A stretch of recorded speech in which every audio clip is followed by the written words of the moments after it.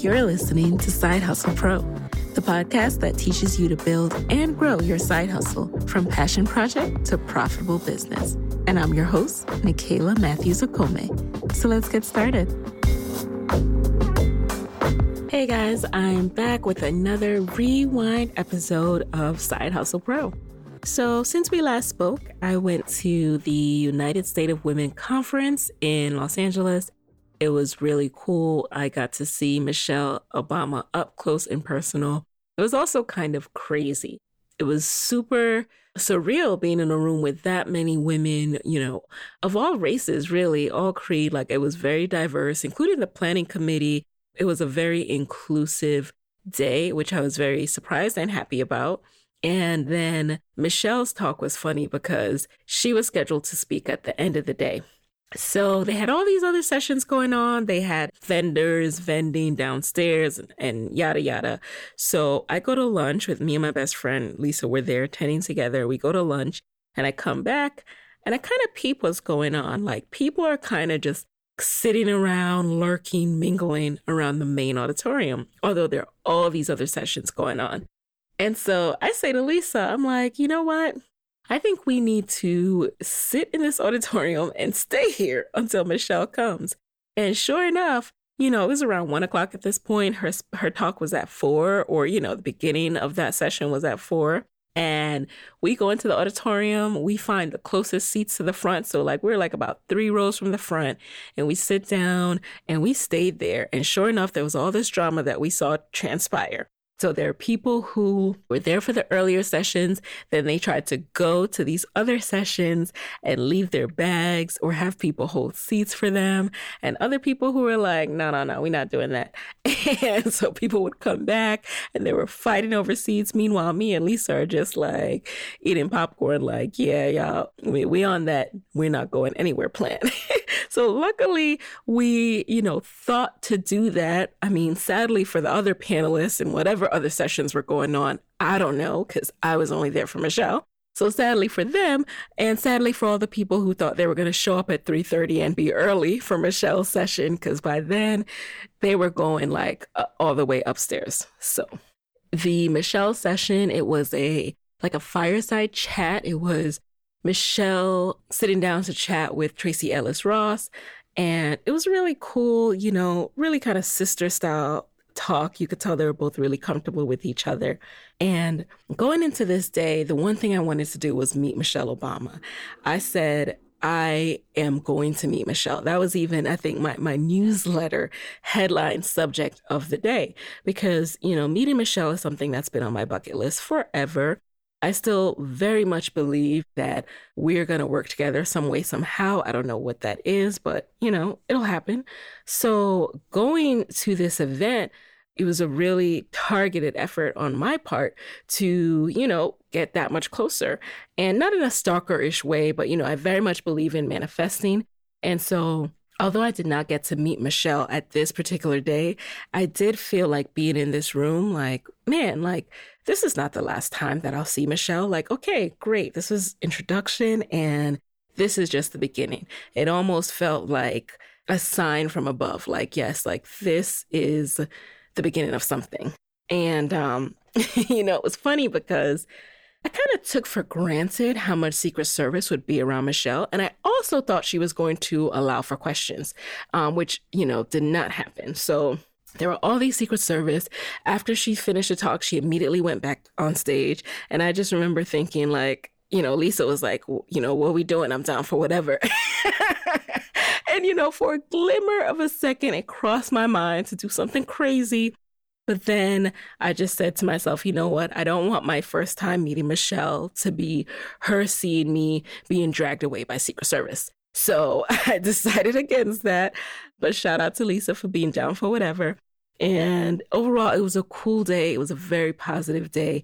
And I'm so glad I went all the way out to LA because it was really surreal to finally be in a room feet from her after just years of seeing her on TV. That was my first time in the same room. And I was very inspired. I was very inspired to keep sharing these stories on Side Hustle Pro. That's the one thing I definitely walked away from that experience with is, One of the speakers talked about if you don't see yourself represented, it makes you feel like you don't exist. And so it's so important to tell the stories that you need to see so that other people know that they're important and they know that these stories exist. And so in my small piece of the world and my small piece of impact that I can leave on this world, that's what I'm going to make sure that I do. So it was also confirmation about my purpose and about the importance of Side Hustle Pro. So that was very cool. Speaking of the importance of Side Hustle Pro, I just completed a round of masterclasses. If you guys follow me on all the social media channels, you know that I was advertising this. So I held a masterclass where I shared how I built Side Hustle Pro into a 5-figure podcast. And then I also opened up the doors to my Podcast Moguls training program. Now, this program is very exclusive. It is not for those who are just like dibbling and dabbling. It is something where I work intensively in an accelerator format with emerging podcast creators to help them launch and scale their own podcast and make it into a profitable endeavor. And so I'm really, really excited about the second cohort that just was ushered in. We're kicking off our classes, live classes, by the way, next Wednesday. And I'm just heads down and working with these students and getting them to where they need to be. As you guys know, I've mentioned that this is a season of no for me. So, I've said no to anything but just honing in on helping these podcast creators hone their craft, hone their messages, and build a marketable podcast. So truly excited about that. I feel like on the same vein of what I was just talking about, sharing my message and how important it is to tell these stories, it is also important to me to help others tell their stories and to make sure that they grow an audience and they're not just talking to themselves and, not seeing their downloads grow, truly making sure people know how to not only put their message in the world, but get others to know about their message. So that's what I'm about. And now let's get into the episode. So this is an oldie but goodie, a classic, I'd like to say, of Myleik Teele. Once we get into the episode, you'll hear the whole story of the buildup and, how I wanted Myleik on the show for so long before, but I was patient. And it's one of those things that shows, similarly with like what I was just talking about with Michelle, like wait your turn, keep doing the work, because these things truly do come to fruition. I also think it's interesting. I love this episode because it helped me balance as I prepared to make the leap and leave my job. Courtney, as I talked about last week, helped me to really hone in on getting my ducks in a row. And I wanted to be as thorough as her was always my goal. But then on the flip side, listening to Myleik's episode helped me to kind of keep things in perspective and know that there was no perfect formula. There was no checklist of you do all these things and you will definitely succeed as an entrepreneur and you are ready. And, having those two perspectives was really good for helping me to know when it was my time and to be comfortable with a degree of uncertainty while also knowing that there were some things I should just definitely have in place to make sure that the uncertainty wasn't coupled with flat out failure. So with that, here's a quick word from our sponsor, and then we're going to get into the episode. Hey, are you hiring? You've probably been posting your position to job sites and then just waiting for the right people to find it. Well, ZipRecruiter knew there was a smarter way to go about this whole hiring thing, so they built a platform that finds the right candidates for you. ZipRecruiter learns what you're looking for, identifies people with the right experience, and invites them to apply to your job. These invitations have revolutionized how you find your next hire. In fact, 80% of employers who post a job on ZipRecruiter get a quality candidate through the site in just one day. And ZipRecruiter doesn't stop there. They even spotlight the strongest applications you receive so you never miss a great match. The right candidates are out there. ZipRecruiter is how you find them. And right now, my listeners can try ZipRecruiter for free. That's right, free. Just go to ZipRecruiter.com/hustle. That's ziprecruiter.com/hustle to try it for yourself today. So welcome to the show, Myleik. Thanks so much for being here. Of course. Thank you for having me. Of course. Now, you are someone who I have followed as a career and businesswoman for some time now. As a matter of fact, I took your advice about if you want to meet someone, go where they're going to be. So you saw me pop up a couple of times in person, not stalking you, I promise. That's all right. Yeah, let's talk about your journey. So many of us know you as the founder and creator of Curlbox, but walk us back, especially for those who don't know as much about your story. How did your life experience influence your entrepreneurial journey? I think from the time I was like a very young girl, my mom said that I used to like look at people and look at their things and say, Mom, what do they do? I have always been fascinated with the sort of like jobs and careers of people since I was young. My mom's aunt and uncle babysat me up until I went to school, and they were retired. And I just could not understand, like, how do they have money and they don't work? Like I understood, I see my parents going to work, that means money. And so they were explaining retirement to me and so on. But I think that I started off really wanting to work at just very cool companies. And a lot of super cool companies tend to be entrepreneurial. Someone started this. Someone started every company for the most part, and I think that I was almost sort of led to entrepreneurship when I moved from Los Angeles to Atlanta at the height of the recession, and I couldn't find a job. And so that's when you find out sort of like what you're really made of. I think a lot of people don't even realize, like, they think they're not entrepreneurial until you have to be. And then you find out like, holy crap, I could have been doing a ton of things. And so couldn't find a job for like a year. And that is when I just decided, you know what, I got to make money however I make it, whether I dog walk, babysit, assist someone. And once I started understanding the idea of limitless income, we get to a job and it's like, okay, we do this job, this is what we get paid. But by sort of becoming a company of one who can do many things, I could work, if I needed to do something for a couple of hours from 6 a.m. to 9 a.m., I could do it. So I learned in that moment that like I can make however much I want to make, and that was 8 years ago. Wow. So yeah, it was kind of an epiphany for me too in this journey. I feel you. And like, I was unemployed when I left. I graduated with my MBA in 2015 and, no one would hire me. And I started to freelance, and lo and behold, I ended up getting a job and I'm working now. But that little taste just showed me and meeting more people showed me that, hey, this can actually be done. Right.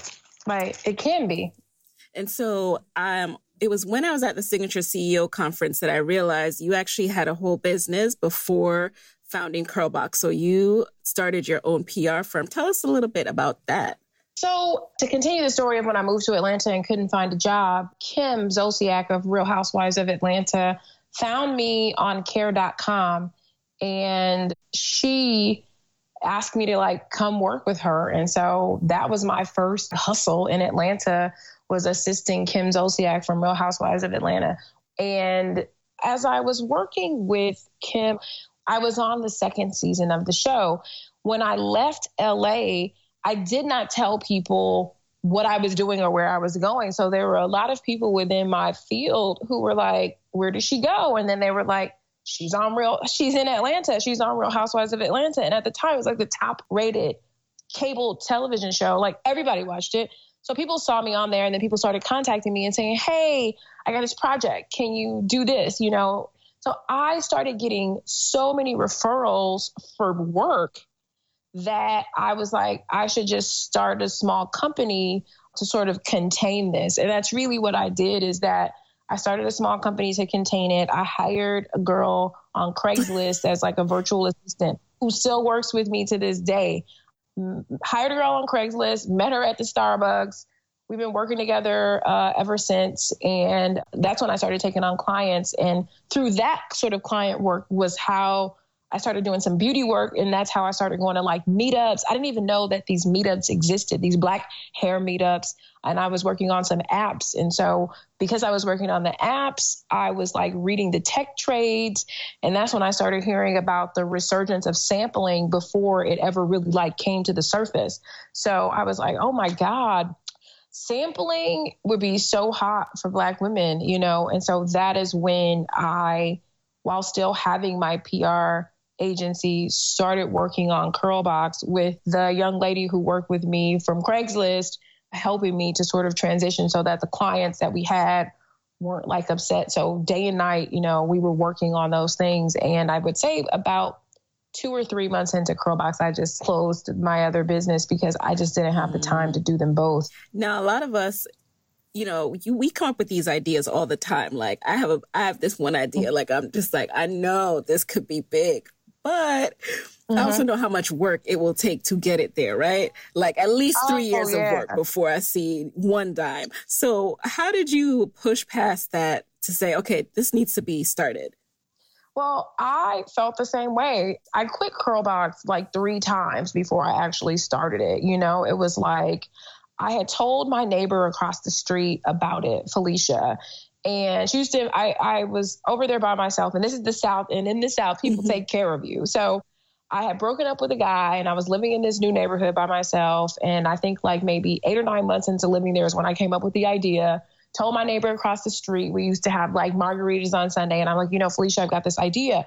And telling her almost made her like my accountability partner, because she kept asking me, you know, when are you doing it? When are you doing it? And I was like, you know, so I kept putting it off and kept putting it off. And the reason why I was putting it off was because I was like, this is going to be hard and a lot, because number one, I have no contacts in the beauty industry. Like I had zero.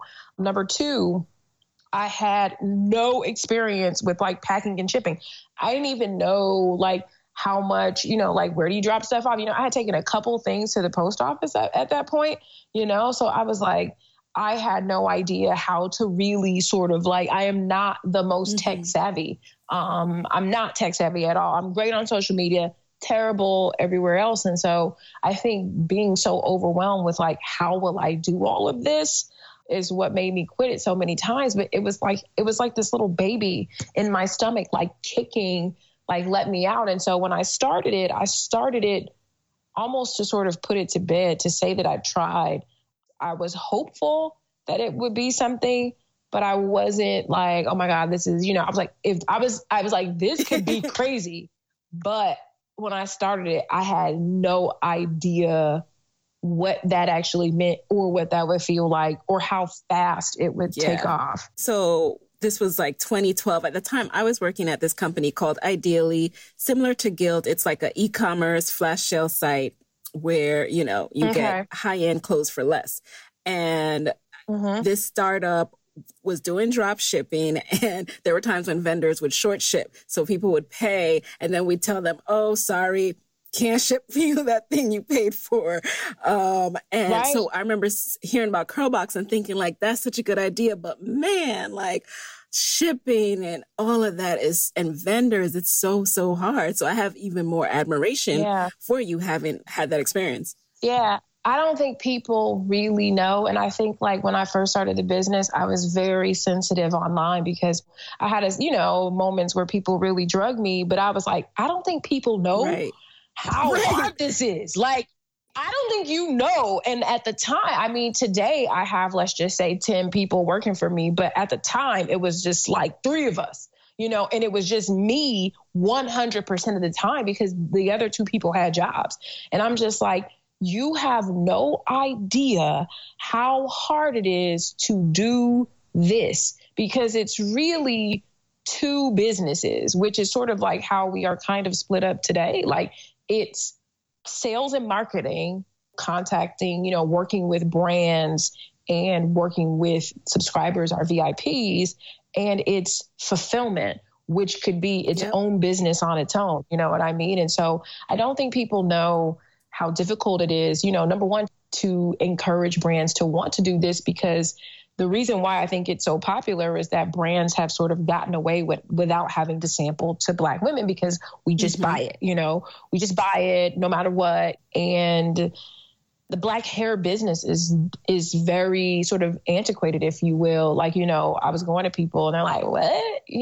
And it's like, it wasn't, and it continues to not be easy. It is not an easy thing to do what we are doing, everyone on my team. But, I bear the most pressure because I am responsible for all of it. And so that's why I'm like, you have no idea the amount of nights that I haven't slept, the stress that I have been under. But, it is what it is. It's like, that's what you sign up for. But it is difficult.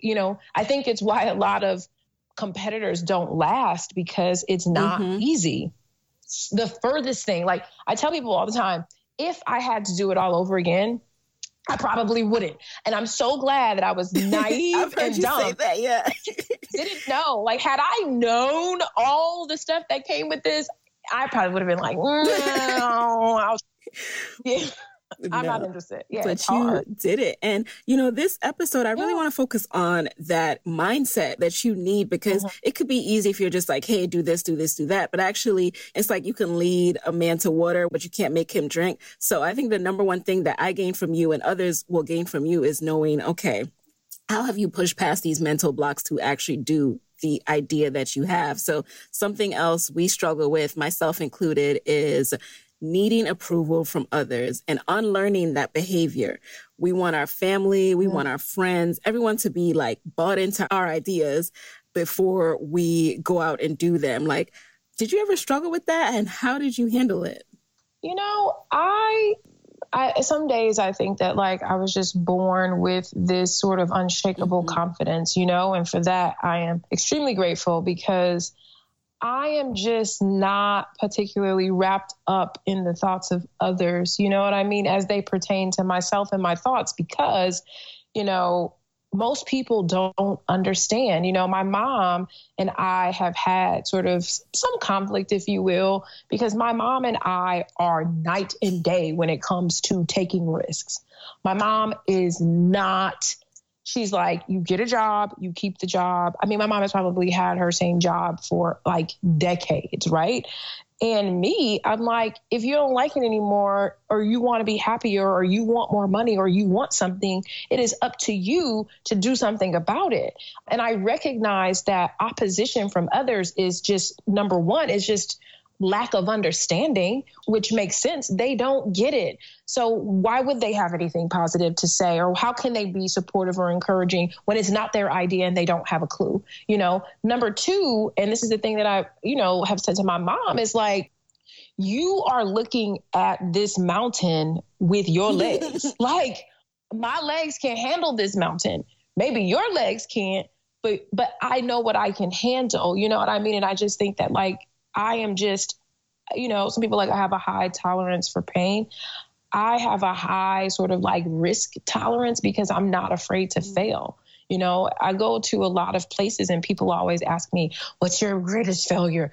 What was your biggest challenge? And it's like, I don't know, because I'm not sitting around tallying up failures. Like, I'm not even looking at things as failures. I'm like, oh my God, I now know something that I didn't know yesterday. I get excited, like, oh my God, I learned something. And that is just my approach to things. And I think that if you are looking for people to validate you, you will be in a world of trouble, because what you are doing could be fantastic, but they may not see it, and it's like, they may be the wrong audience. It's like, my friends and my family don't purchase for me. They're not my audience. So my mom eventually turned natural, because I think she was so fascinated by what I was doing that she's like, I want to get this. And so now she's natural. But, it's like, they're probably the people who you're looking for validation from probably aren't even your targets. Yeah.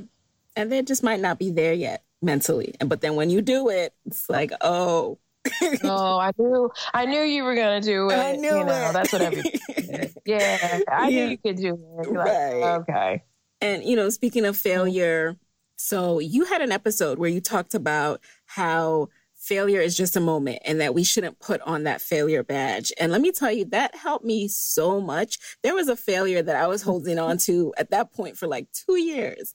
And it really, oh, really? Yeah, it really set the light bulb off in my head of why I realized why I was holding on to it is because I felt like it was a badge and like a testament to my, intelligence and capabilities rather than just a moment. Yeah. I mean, I totally get that.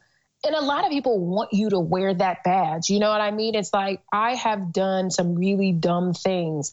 I have attempted some things and not succeeded, but that's okay. You know what I mean? It's like, who gets to go through life being perfect, period. And so that's just really my approach to it is like, I messed up. You know what I mean? Like sometimes people will look at me and I make a mistake and they're like, oh my God, you made a mistake. I'm like, yeah, I made a mistake. Just like you are going to make a mistake.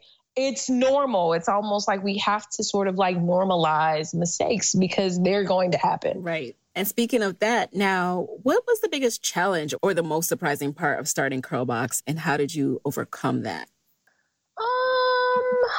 I would say the biggest challenge or surprise, I think that on a positive note, because I think sometimes people are expecting something negative, on a positive note, I was really surprised at how much stamina and know-how and everything that I learned just came into play. Like it was almost like I had spent my 20s preparing for my championship game. And all of a sudden, all my moves, all the words, every sort of sales approach, everything that I had, I think a lot of us are reading these books over the years and filling up our shelves and being like, am I ever going to use or need this? And it was almost like the universe was like, yes.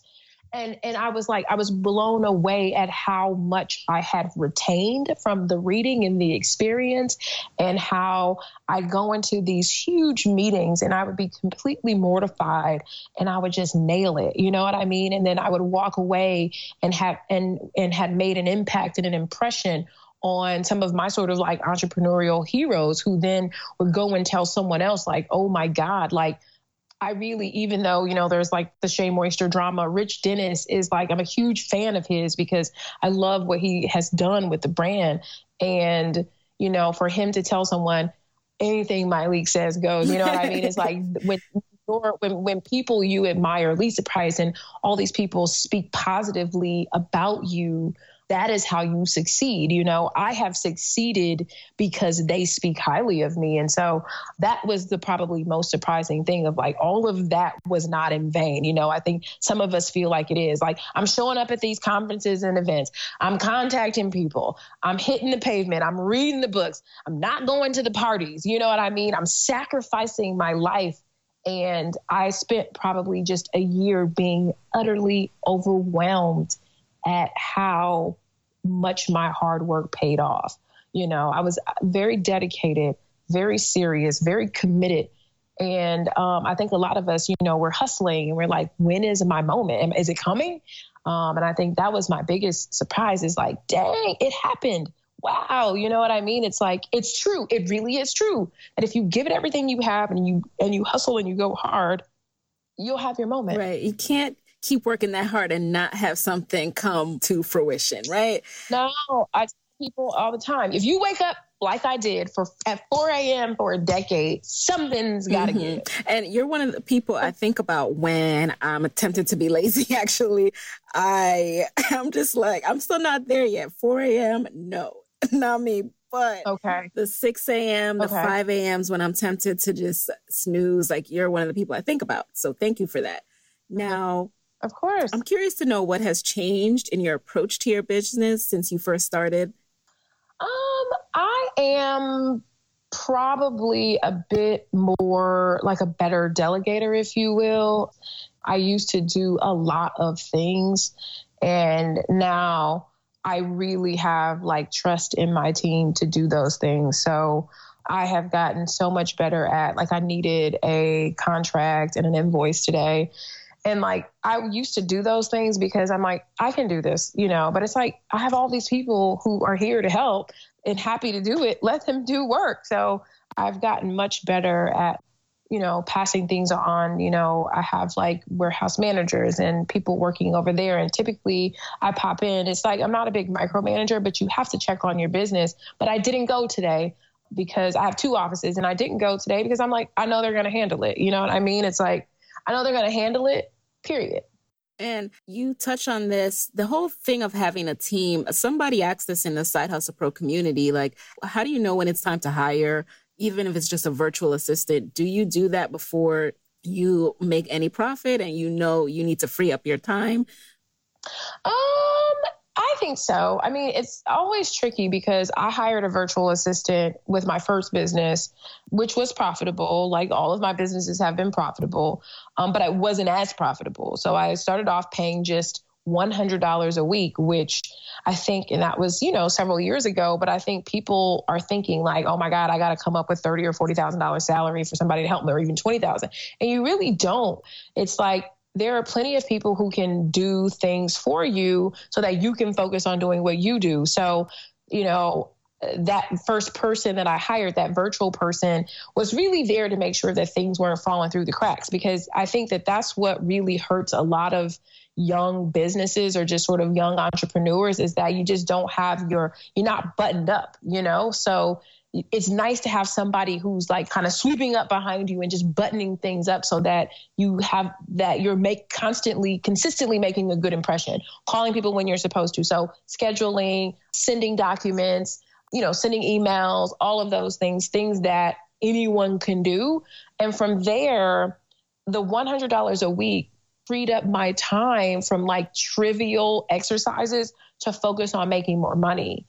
So I was making back that for the person who you're giving $400 a week should allow you to make another $800 to $1,600 by freeing up your time. And that's how you look at it, is like, if this person, if for $100 a week, I can make an extra $5, they're worth it, and that's really just how you have to look at it. And it was just like, I think we started off with just like 2 hours every morning, like, go through, clean up the inbox, check anything that was left from the night before, circle back with anybody who we're holding on to, and then keep it moving. Got you. Hey guys, it's Teele with a quick word from our sponsor. Okay, I have a side hustle hack for all to hear, and it's called Skillshare. You want to know how I grow as a businesswoman? I keep learning. There's not a week that goes by that I'm not checking out a refresher class or a deep dive tutorial. And my go-to is Skillshare.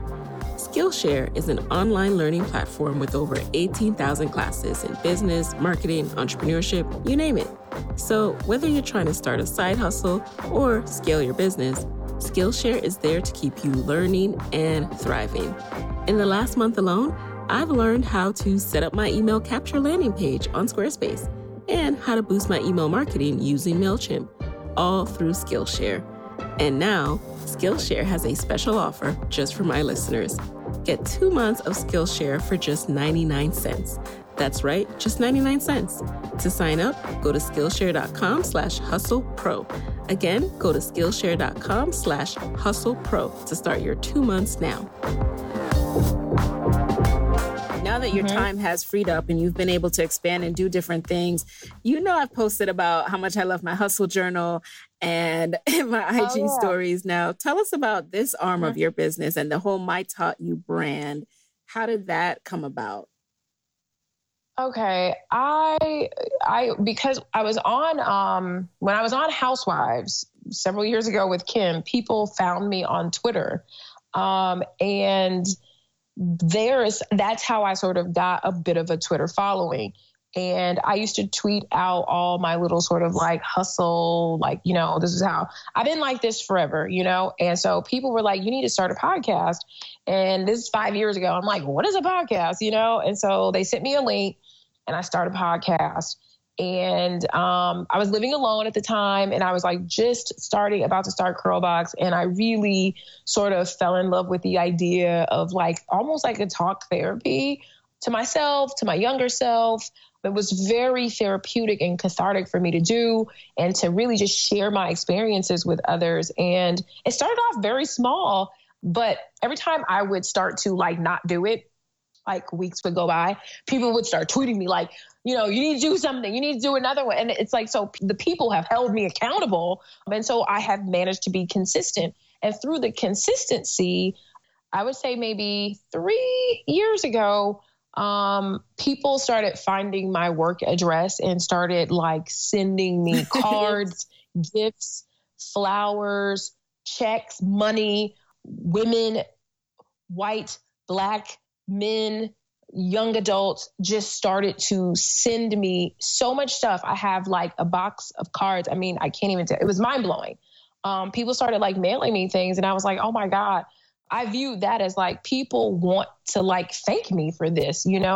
I have done the podcast and the kind of letters that I have gotten about how people's lives had changed. I was like, whoa, so that is when I decided to start my own site. And I was like, how can I exchange with people where they're not just sending me money? What can I give them in exchange for the money? Because I mean, checks, $150, $250. I'm not kidding. People being like, I just want to thank you. I want to tithe to you. It was crazy. So that is when I said, okay, if I do a website and a store, and I'm relaunching my site soon, which I'm excited about. If I do these things, it has to be things that I have used, I don't want to sell gimmicky kind of things. And I was like, I really want to do a journal. So I was doing some research, and then I eventually just contacted the company of the journal that I had used throughout my entire career. And so if people really love the Hustle Journal, it is the exact same journal that I used from like, I would say day one of my professional career until like recently. Now, because I travel so much, it's difficult. I still love it. I love the paper quality. I love that you can write. It doesn't bleed. I love that you mess up, you can rip it out. And I have like stacks of them. I have stacks of them in my living room because that is like how I like visually just mapped out my career, like everything that I was doing. So I did that. And then I did the mug because I was like, oh, I love that people had like reposted that video so many times. And that's really what it was. And then people really started asking me to speak. And so I did a lot of speaking, but then I got sort of like burned out on that because I just was like, I look at people online today and I'm like, you look at people and you're like, I should be doing what everyone else is doing because if people want to hear me speak, I should speak. And it's like, no, you shouldn't if it doesn't make you feel good or better. And you should choose the things that you want to do or how you want to do things so that you don't have to sacrifice yourself. You have to figure out a way to do that. So that was like my big lesson with that. But it is like mind blowing every time I go places and people like the kind of love that people have for me just really just sort of like gets me every time because I tell people when they're like, oh, I know you're tired or, oh, this, I don't want to bother you. And I'm like, I spent a lot of time feeling small and feeling like I had these great big ideas or that I was this really dynamic and special person, but like no one could see me. It was like, I felt like the brightest shining star and no one could see me. And so it's like, every time somebody acknowledges me, I'm like, you see me, you see me. And there's no greater feeling. So I tell people like, it never gets tired and never gets old. But, I think it's more like the wear and tear and the demand on my schedule with the speaking that makes it tough for me because I do still have a very full-time job. Oh, yes. And I'm glad you raised that because, my next question for you was actually, how do you assess what's the right opportunity for your business? And there's a lot of noise on social, right? There's a pop-up shop here. There's a this, there's a that. What criteria are you really looking at? I always felt like when I started this, and people come to me all the time telling me what I should be doing, you should be doing this. Everybody's doing this. You need to do that. And I really just feel like the minute that you get off of your path of authenticity is the minute that you start to hate whatever it was that you loved doing in the first place, right? So it's like, I really love this. And at the point that I turn it into something that I don't love because I'm chasing every idea and I'm on the heels of everybody, then there's a problem, you know? And so just going, I'm always going to do what feels good. I have to be into it. And I think it's why a lot of people enjoy my content, because I wait until I'm into it. Even with you in this interview, I'm like, you need to do some more interviews. You just hang around for a while, because I'm not going to be connected to things that aren't also authentic or gimmicky or whatever. So that's really sort of my criteria, is just like, I do small things because I want to help people sometimes. You know, I think it's important to do those. But I really am like, you know, that's really cool. That feels good. I'm going to do that. No, I really like how you are a protector of your time. And I've definitely modeled some of my own practices now after you. Like, I'm always like, hey, oh, that's a good idea. I'm like, okay, these are the hours I work. And, you know, I'm taking an X amount of break from these commitments. And it's so important to self-care and to just help you focus. Yeah, you know, if you don't set any sort of like limits or boundaries in your life, people will they will be there to use you up, you know? And so I think sometimes people are shocked when I'm like, I don't do that. And they're like, what do you mean you don't do that? I'm like, this is my deal. I'm 30. I'll be 38 years old on Monday. So I'm a little bit, or probably a lot older than most people think I am. I'm not 21. Thank you. It's like, I'm not 21. I'm not 29. I'm 30, I'll be 38. And my days of working around the clock for everything, you know, it's like I work a lot, but like I don't allow the demands, you know, on me after a certain time. It's like I want to come home. I want to peacefully make my dinner. It's like people, they love me on Snapchat because you know why? Because I'm not allowing people to crowd that space. Like when I get home from work, that's my time, you know, and people will be like, oh, can you interview? Can you do this? Can you do that? And it's like, no, I can't, because I dedicate 100% of my workday to people. So from the time I wake up until 6 o'clock, you got me. After 6 o'clock, you don't got me no more. You know, it's like, I can't have life balance. I can't have a relationship. I can't have friends. I can't talk on the phone. And I used to do that. I used to let people just run me down into the ground, and I didn't talk on the phone to my friends. I wasn't able to have a relationship. I wasn't able to cook healthy meals. And that's just, it's like, if I'm giving everything between, you know, 7 a.m. and 6 p.m., I deserve the rest of the day. Like, sorry. I respect it. Yeah. It's not trying to be mean, but that's just my time. Speaking of your time, we are closing down. We're now going to shift to the lightning round. And usually I just, you know, ask similar questions, but this edition is a listener edition. So I asked the Side Hustle Pro community what questions they have for you, and we're going to run through those. You ready? Okay, no All worries. right, number 1. What are your thoughts on taking the leap, quitting your job, even when you think you're not ready, like have an exit strategy and cushion fully established, but you just keep feeling that tug? You know, this is so terrible, because I just feel like you have to honor that sometimes. You know, I think that like you feel the tug, and what you also can't see when you're trying to prepare to just take the leap is like, you'll be shocked at like how much more time you have and how much more you can get done when you're doing things for yourself. You know, it's like when I first jumped and started working, it's like I get up at 5 o'clock in the morning and just like I was doing like 3 days worth of work a day. And that's how I started to make more money. You know, it's like you can figure it out. And like I remember my dad telling me, he was like, you can always go back and get a job. Like, the jobs are going to be there, but I don't think that you're ever going to feel like it's the right time. You're going to feel guilty. There's not a person who has taken the leap that hasn't felt guilty. So if you feel it, just know that you're in the company of all of us that have been like, oh my God, I cannot believe that I am going to do this. But then once you do it, it is like the best.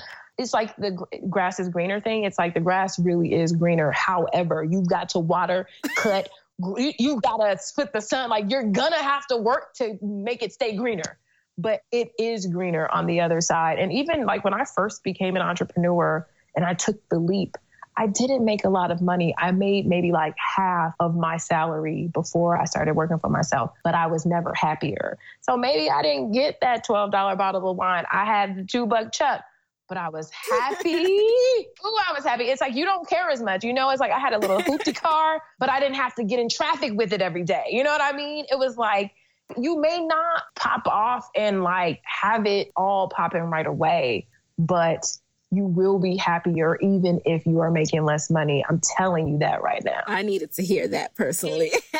Yeah, you're going to be like, girl, I can't go to lunch with you, but you come over because I made spaghetti. And it's still good, you know, but and it's freeing, you know. And then you start to figure out ways to make more money and you have time, but it may be difficult at first. But I think we're so afraid of like, oh my God, I couldn't live off $30,000. Yes, you can. You can when you're living at home because you're no longer getting gas. You're not commuting. You're no longer buying work clothes. You're no longer going to lunch for $10, $12, $15 every day. Like, you can do it. All right. Number 2, how do you stay consistent when it comes to your business? Do you have any tips on your discipline and your productivity?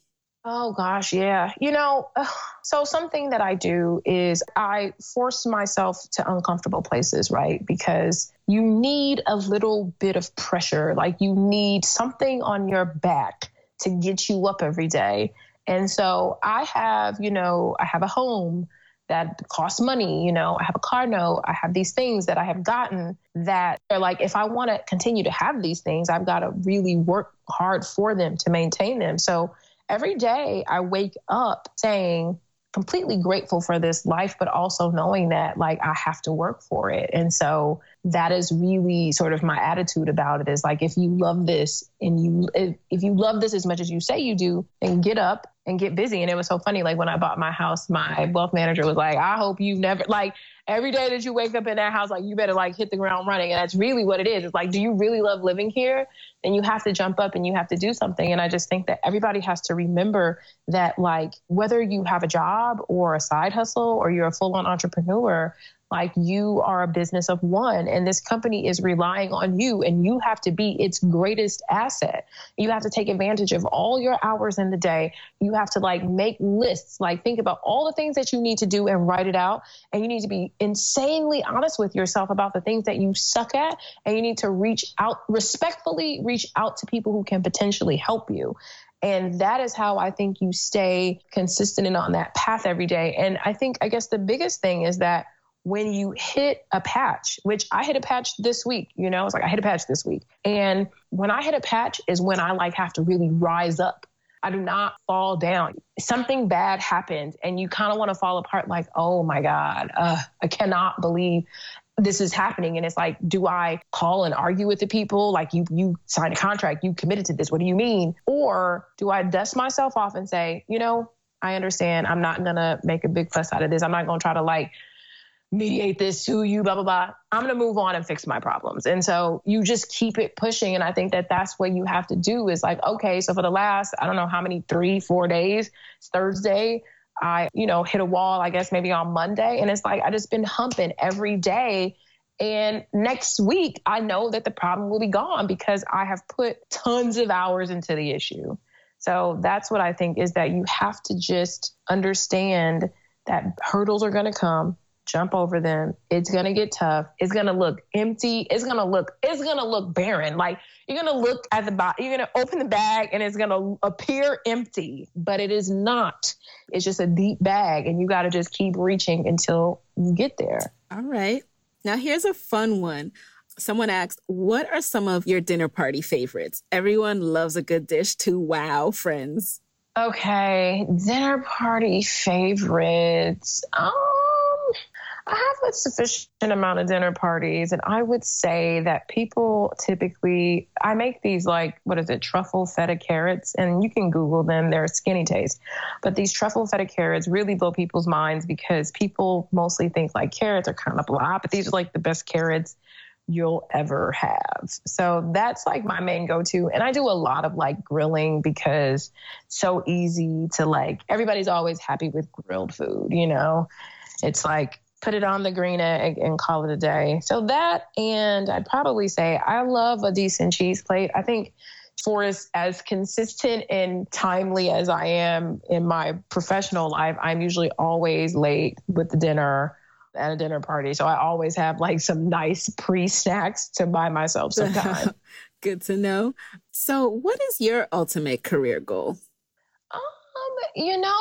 I don't have an ultimate career goal, if you will. When I was a young person, I really wanted to do things that were aligned with my passions. I am passionate about Black women. I am passionate about young Black women understanding their purpose, their value, and really having emotional intelligence and really navigating the world in a way that benefits them. I care about Black beauty. I care about Black women feeling like they can have fun with their hair too. They can shampoo it and smile. They can comb it and laugh. They can have those sorts of, bedhead works for us too. And so I think that I am so lucky to have the vehicle that I have to do these passions that I'm certain that I will do different things and maybe more things, but I'm not pining for any particular thing. I will see what comes up. Okay. Well, speaking of that, and one thing we didn't talk about was the retreat, but the final question is, what's next for Myleik? I know that's coming up 2018. Yes.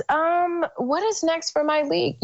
I went to China, so I was on the quest for just trying to see this whole massive manufacturing experience.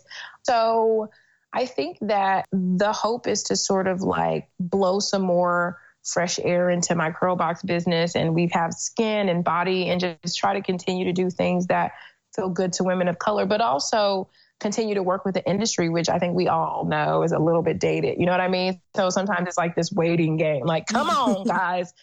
I'm excited about doing the retreat. I think I've got 4 speakers sign on. They signed on with a hell yes. So that is going to be really good. I'm excited about that. And, people are you should write a book or you should do these things, continuing to be there for people, you know what I mean? In whatever capacity that they need me to hear that word. That's I can do it. I should ask for the raise. I do need to work on my value. I know I need to start getting up earlier. That's not true. I don't have to pay my mom's bills. All these things I just like sharing. And so I'm revamping my website, which I'm excited about too. But I just don't know when I'm going to release it. It's almost finished and it's just so fun. So more podcast interviews. I really love doing my podcast. It is my baby, but that's it for now. All right. Well, we are excited about all of it. Your podcast to many is the virtual mentor in our heads. So keep them coming. Okay. Thank you so much for having me. So what's the best way for people to connect with you after this episode? After this episode, you can find me all over social media, Snapchat, Instagram, Twitter, at Myleik, Myleik. I have a Facebook group, which is facebook.com/mytaughtyou. And if people really enjoy sending me questions, they can email me at mytaughtyou@gmail.com. Okay. I don't know why I didn't know about your Facebook group, but I'm joining it right after this call. Yeah, I need to do a better job. I have it because people wanted to connect there, but I need to get more sort of active. I need participants, more people to post, but I think it's just a page, but I need to get people also participating and posting things and asking questions, so come ask some questions and let's get involved. Say no more. Done. Yeah. Bring some people over. All right, Myleik. Well, thank you so much for joining us in the guest chair. Thank you so much. And congratulations to you on your podcast. I see you making moves. You were doing a great job. Keep going. Thank you so much. That means a lot. Hey guys, thanks for listening to Side Hustle Pro.